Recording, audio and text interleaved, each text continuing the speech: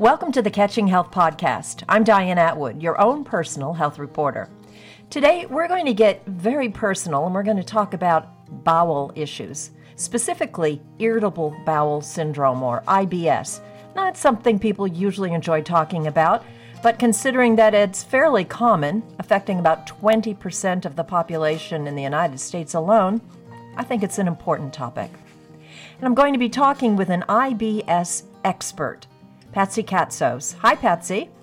Hi, Diane. Thanks for inviting me to join you. Absolutely.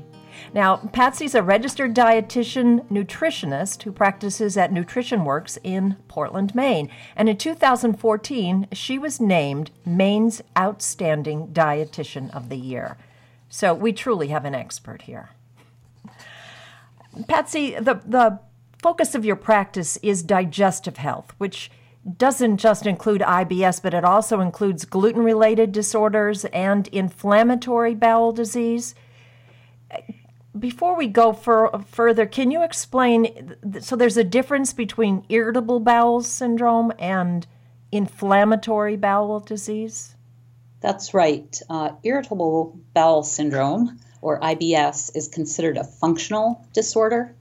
That means that the guts of a person with IBS don't function properly, even though there doesn't seem to be any medical reason for that. Whereas people who have inflammatory bowel disease do have a disease process that explains their GI symptoms. Okay, thank you for that. Sure. So Patsy has also written several books. Her first was IBS Free at Last, and her latest is the IBS Elimination Diet and Cookbook. So Patsy, when you first started your career, did you see a lot of clients with irritable bowel syndrome?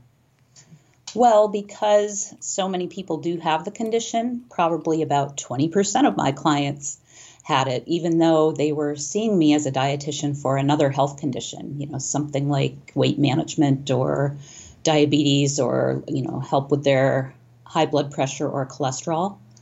But most of these individuals had learned at one point in time that they just had to learn to live with their IBS symptoms because we didn't have any really good treatments for the condition. What are the symptoms? Well, they're a little difficult to talk about sometimes. Of course, I'm used to that, but the symptoms can include abdominal pain, diarrhea, constipation, bloating and distension. Those would be some of the more common symptoms. And so these are symptoms that happen on a regular basis? I'm asking this because we all get anxious about things sometimes and, have to run to the bathroom. But we're talking about some very specific symptoms that recur. Well, the way that IBS affects people varies quite a bit. For some people, it is just an occasional nuisance. For others, it can be, a much more frequent and much more severe problem that can really rise to the level of being disabling. It can really affect their jobs, their relationships, their ability to travel, and their quality of life overall. So at the beginning of your career, what could you offer these people? Well, I would say prior to 2007, for many decades, the main advice that nutritionists and doctors had to offer for irritable bowel syndrome was pretty standard. Eat more fiber, drink more water, get more activity, more exercise. And that was about it. That was what we had to offer. Unfortunately, that advice to increase your fiber intake often doesn't help, or even worse, backfires and makes people's IBS symptoms worse. Oh, wow. But in 2007, something changed for you. Can you tell us what happened? Yes. I attended an educational event that was sponsored by the Crohn's and Colitis Foundation of America. And I heard a talk by a lecturer, a Harvard professor, who mentioned the term FODMAPs. And that was the first time I'd ever heard that term. And she said she thought it was going to be a game changer. And I thought, why haven't I ever heard of that before? What is this new thing, FODMAPs? So, what are FODMAPs? Well, It's an acronym, and you can let me know if you want the gory details of what the acronym stands for. Of course I do. Okay, so it stands for fermentable oligo, di, and monosaccharides and polyols. Okay. And it's kind of a mouthful. But I usually tell patients that it's referring to a group of certain sugars and certain fibers in the diet that can cause GI distress. And they can do that because they have a few things in common. They are rapidly fermentable by the normal gut bacteria, and that process produces gas, and that gives the patient sometimes excess gas or bloating or distension. And the other thing these sugars and fibers have in common is that they have the ability to pull fluid into the gut, which can, for some people with IBS, cause loose stools or diarrhea. Well, you hadn't heard of it because the research was just beginning? Well, a lot of the parts of the FODMAP concept have been around for many years. What was new here was the concept that these FODMAPs have a cumulative effect and that we learn a lot more about how they affect people if we take a big picture look at all of them at the same time. You know, it's looking at the forest rather than the trees. Mm-hmm. That was what was really new about FODMAPs. And then you looked beyond, because I'm sure you wanted to come back to your patients and be able to share all of this with them, but there were a lot of missing pieces?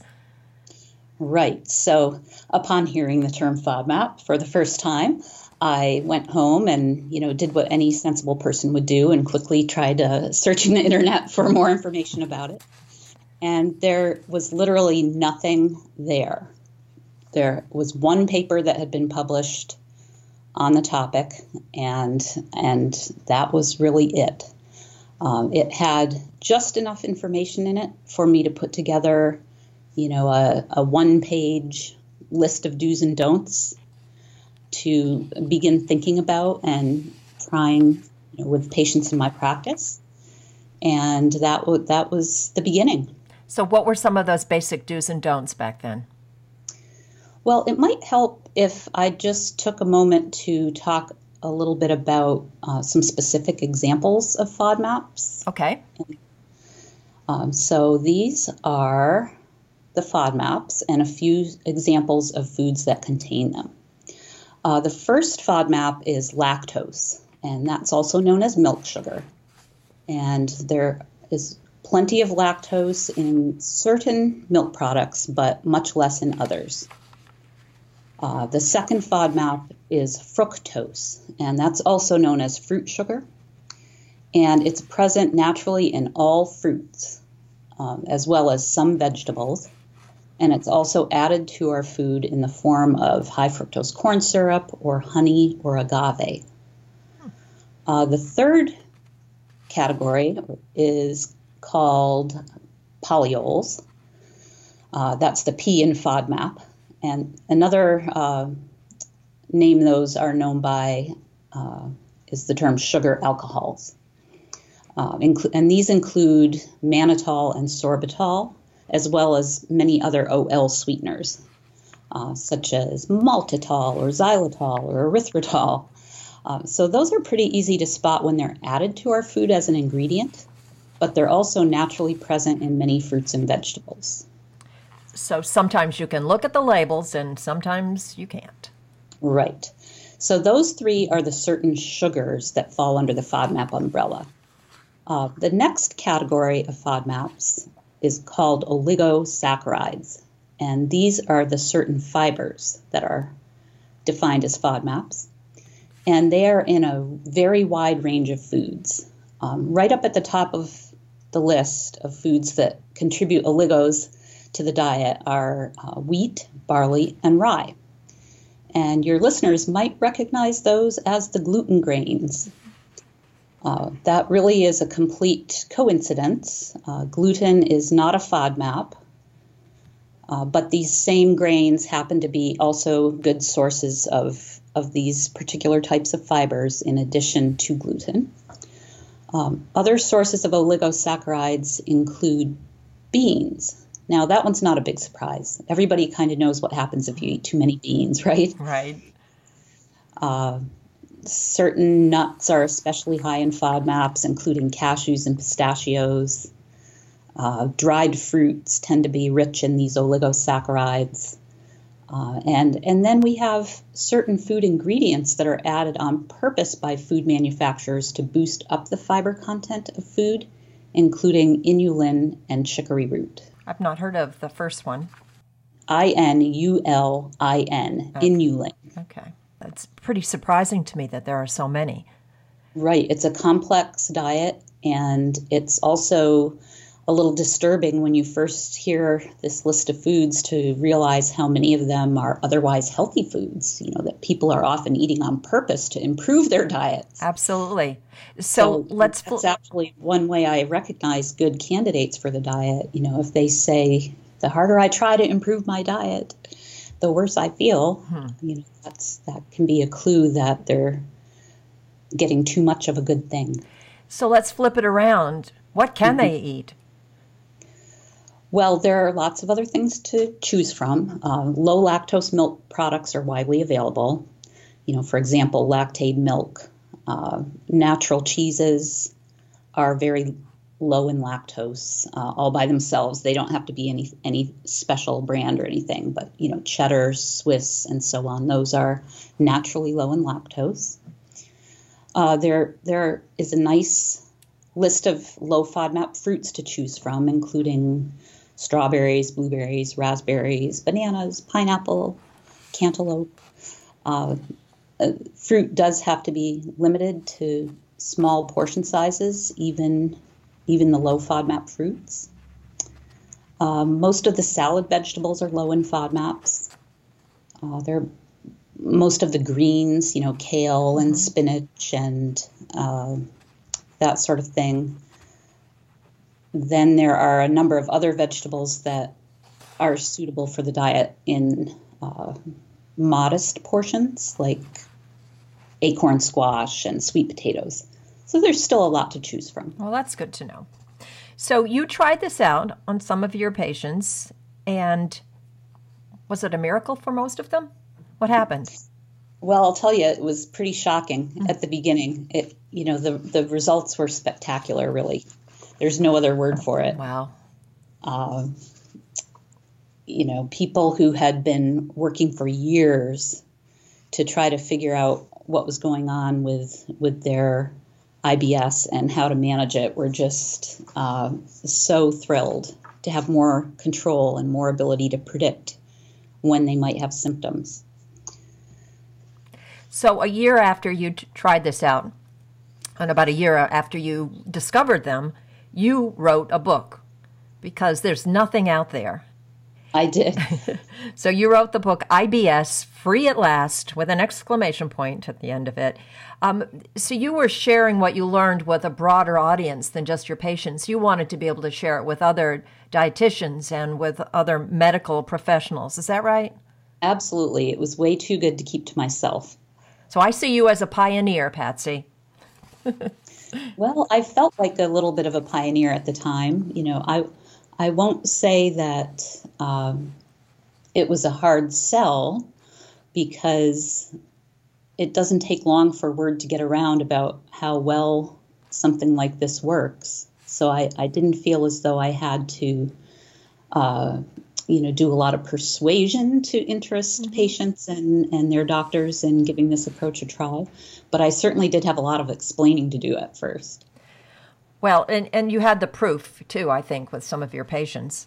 But who can benefit from trying the low FODMAP diet? So it is a fact that not everyone can benefit, but about 85% of the patients who are carefully selected to try the diet do get relief of their symptoms.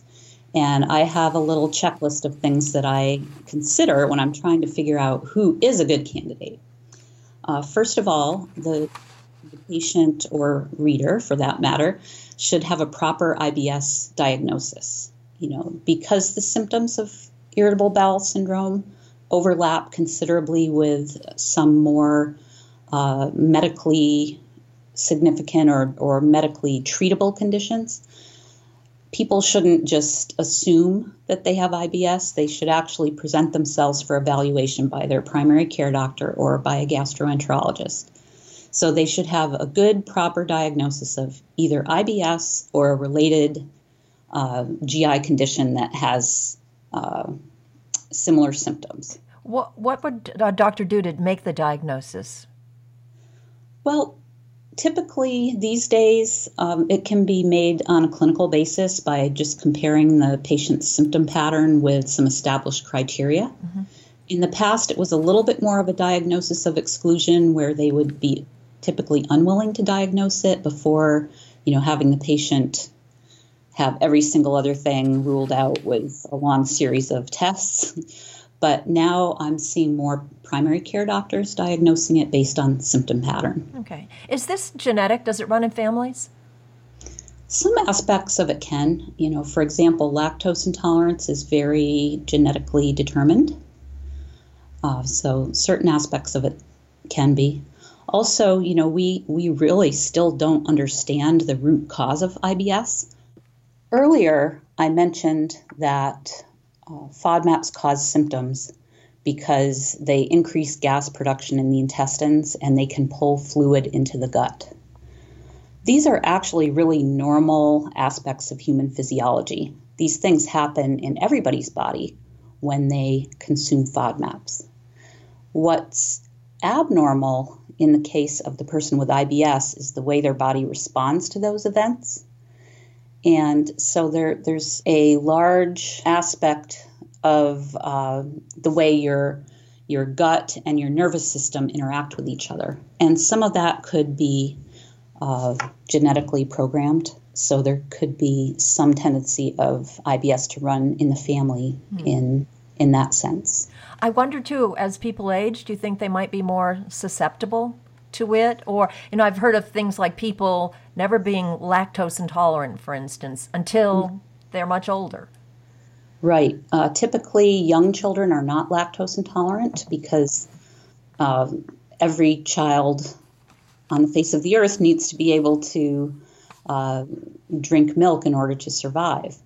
But in some cultures, we no longer need milk as a source of nutrition in the teen years and adult years. So many human populations have lost the ability to digest and absorb lactose in adulthood. Interesting. So if somebody has been diagnosed and you're going to put them on a low FODMAP diet, what are the steps that you take? You don't just suddenly say, okay, you can't eat any more of these foods, can you? Right. In fact, I don't jump to that necessarily before I try the simpler approaches. If I'm working with somebody who never has tried those traditional standard therapies like eating more fiber and drinking more fluids, I do want them to try those things first. But if they have tried that and it's failed, then I may move on to FODMAPs or a low FODMAP diet if I think that they can do a restricted diet safely. There are a few people that this type of diet's not appropriate for. For example, people that have a history of eating disorders or might be at risk for an eating disorder, people who live in long-term care facilities and don't really have enough control over their food. I'm very cautious with using the diet with children who might be anxious or too young to understand the whole concept. Mm-hmm. But let's assume we have a good candidate here before us. Okay. They've already tried the standard therapies. I pitch it as a dietary experiment.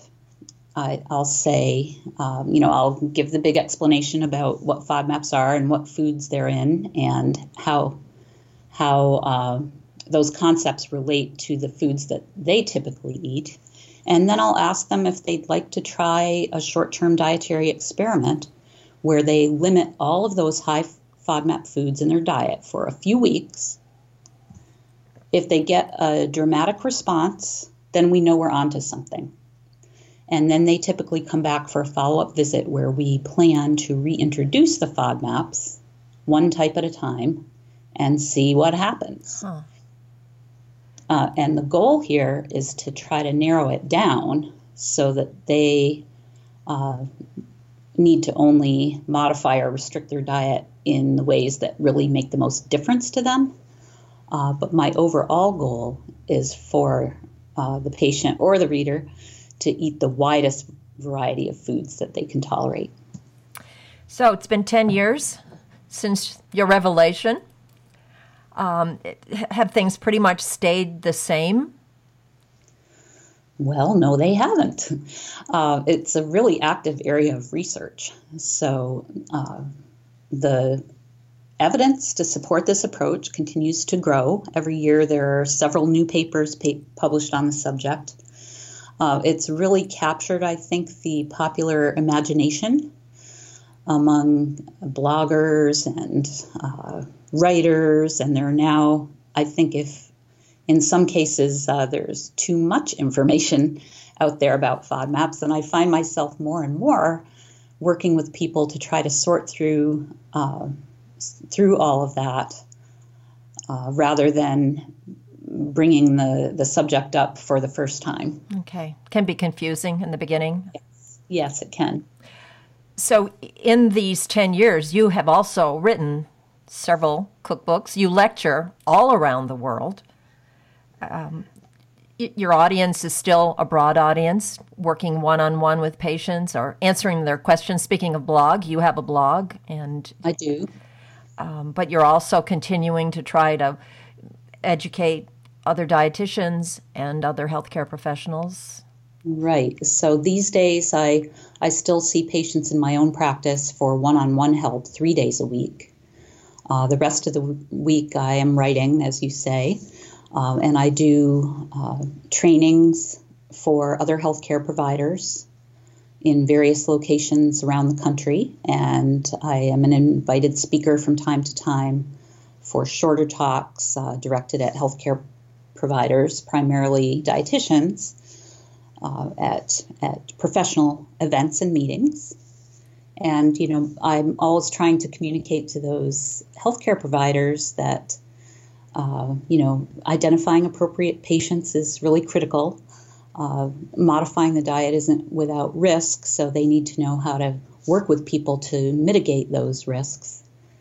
Well, that's where an educated dietitian nutritionist comes in. That's right. To be able to be a partner in the team. Yeah, it's very exciting work to do, and when I do these professional education events, I can really feel that in the room. That these dietitians are just so excited by the opportunity to help people feel better. It's a lot of fun. I was thinking as you were speaking that it must be so gratifying too, because you see results. You have happy patients. Mm-hmm.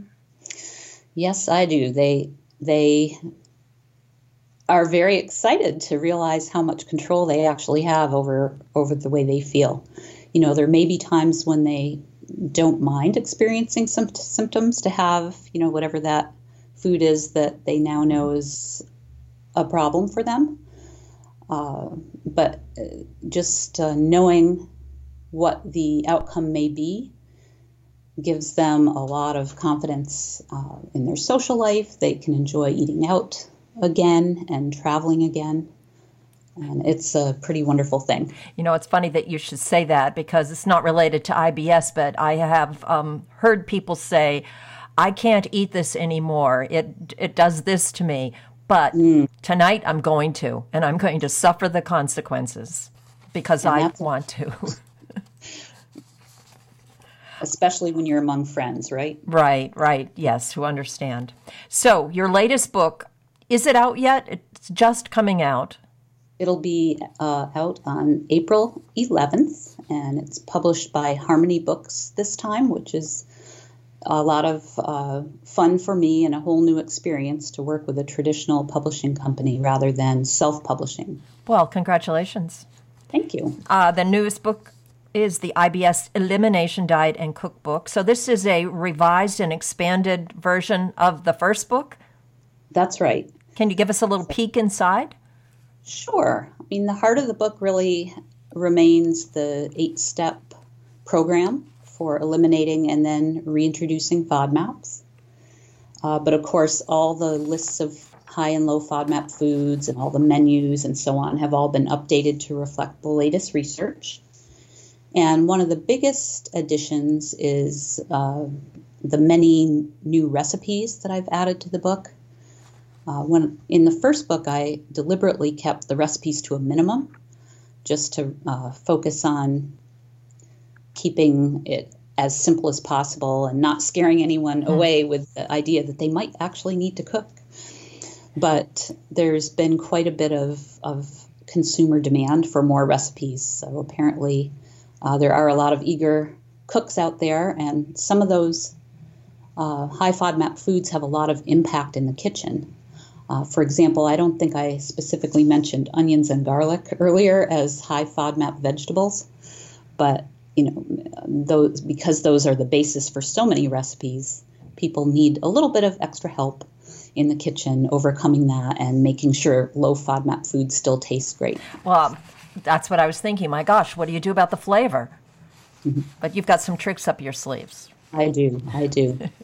What particular spice or herb do you recommend most often to people? Is there one? Well, garlic-infused oil still works really well on a low FODMAP diet. It's low in FODMAPs. So that's a really terrific way to still get the flavor of garlic into your food without the FODMAPs.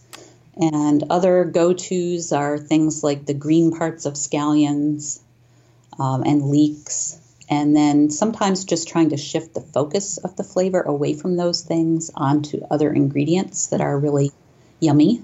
For example, I use a lot of fresh lemon juice in my cooking, and smoked paprika is one of my favorite low FODMAP spices. You want to up the ante on the quality of some of the other ingredients so that they can really shine. Mm-hmm. Do you have a favorite meal, a favorite FODMAP meal? Well, today, as it happens, I posted one of my favorite recipes for shrimp stir-fried rice. I like that one because it's very versatile. It can accommodate a lot of whatever vegetables you have on hand, mm-hmm. and whatever source of protein you'd like to use in there. Where do you find all the recipes? I have to pretty much come up with them on my own. You may start with a standard recipe, mm-hmm. but you have to modify it because you can't use regular milk. You can't use regular all-purpose flour. Again, no onions and garlic. So you can take a recipe like a classic recipe for macaroni and cheese and change the heck out of it until it's low FODMAP. You might, when you make the white sauce for the macaroni and cheese, you would use lactose-free milk, and you might use cornstarch to thicken it instead of regular flour. And then the pasta, instead of regular macaroni, would be made out of another lower FODMAP grain like corn, quinoa, or rice, et cetera, et cetera. Wow. You had to test all these recipes too. Oh, yes. So we double and triple test our recipes. You put a lot of effort into this. I'm impressed. Well, thank you. Okay, so let's tell people where they can find your books and also more information about FODMAPs and about the work you do. Okay, well, I guess my website would be a great place to start.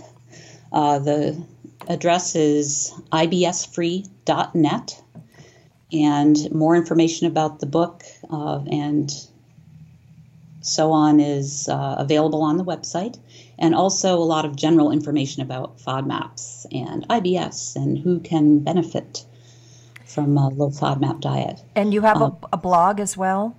I do. That's also part of the website. So that's ibsfree.net/news. Okay. And I would also like to shout out the website and app that have been developed by Monash University. The app is available for iPhone and Android, and I do like to support their work because they're producing almost all of the basic research about the FODMAP content of foods. People can just Google Monash University? Monash University app. Okay. Low FODMAP app, I guess. Low FODMAP app. Low FODMAP app. Okay. That's not a mouthful. No. It's a great program, and I was over there in 2013 to meet those researchers and see the lab where they do all their work. And, wow. It is a purchase app, but it's well worth it, and the proceeds go to support their research program. Okay. When I put up our podcast on my blog, I will include a link. Okay, terrific. Make it easier for people. So we're going to have to wrap up, but first, before we do, if someone suspects they have IBS, you recommend the first thing they do is to get the diagnosis. That's correct. And what next? What next would probably be taking a hard look at their usual diet, perhaps with the assistance of a registered dietitian nutritionist.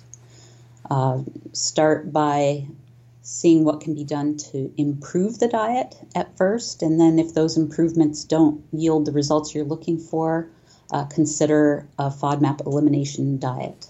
So they need to make sure to use that word FODMAP, FODMAP, when they see the dietitian. You cannot take it for granted, can you, that every single dietitian in the world will know about them, or can you at this point? Well, dietitians are similar to doctors in that we have different areas of practice. So one dietitian might be really focused on helping people manage diabetes, and another might be a sports nutritionist, and yet the next might be an expert in FODMAPs. So yes, you do need to ask your gastroenterologist for a referral. That's always a good place to start. I also have a directory on my website that lists a number of dietitians who consider themselves expert in FODMAPs. That's a kind of a national directory. Mm-hmm. And you can also look on eatright.org using the Find a Dietitian search tool for a dietitian with expertise in digestive health. And that organization, I know in Maine, it's the Maine Academy of Nutrition and Dietetics, but it's a national organization as well. That's right. Is there anything that I haven't asked you that you think is important? Diane, I think you were very thorough. I'd just like to close by saying that I don't believe people need to learn to live with their IBS in this day and age. I want your listeners to know that they deserve a chance to figure out what foods work for them, rather than relying on one-size-fits-all lists of do's and don'ts. Well, I think that's very important information. I am sure that we have been able to help somebody. We'll find out. Thank you for spending time with us, Patsy. I'm definitely sure that we've been able to help at least one person. I'll let you know if somebody gets in touch with me to say thank you. Thank you, Diane. I've been talking with registered dietitian nutritionist Patsy Katsos, whose area of expertise is irritable bowel syndrome, IBS, and the FODMAP diet. She's based in Portland, Maine, but she lectures on the topic around the world, and she has written several books. Her latest, The IBS Elimination Diet and Cookbook, is just out. You can learn more and read her blog on her website, ibsfree.net. I'm Diane Atwood, and you've been listening to the Catching Health podcast. Thank you. If you have any comments or questions about this episode or would like to suggest a topic for a future podcast, send me an email, diane@dianeatwood.com. You can connect with me on Twitter @Catching Health, and Catching Health is also on Facebook. And for more health reporting that makes a difference, visit catchinghealth.com.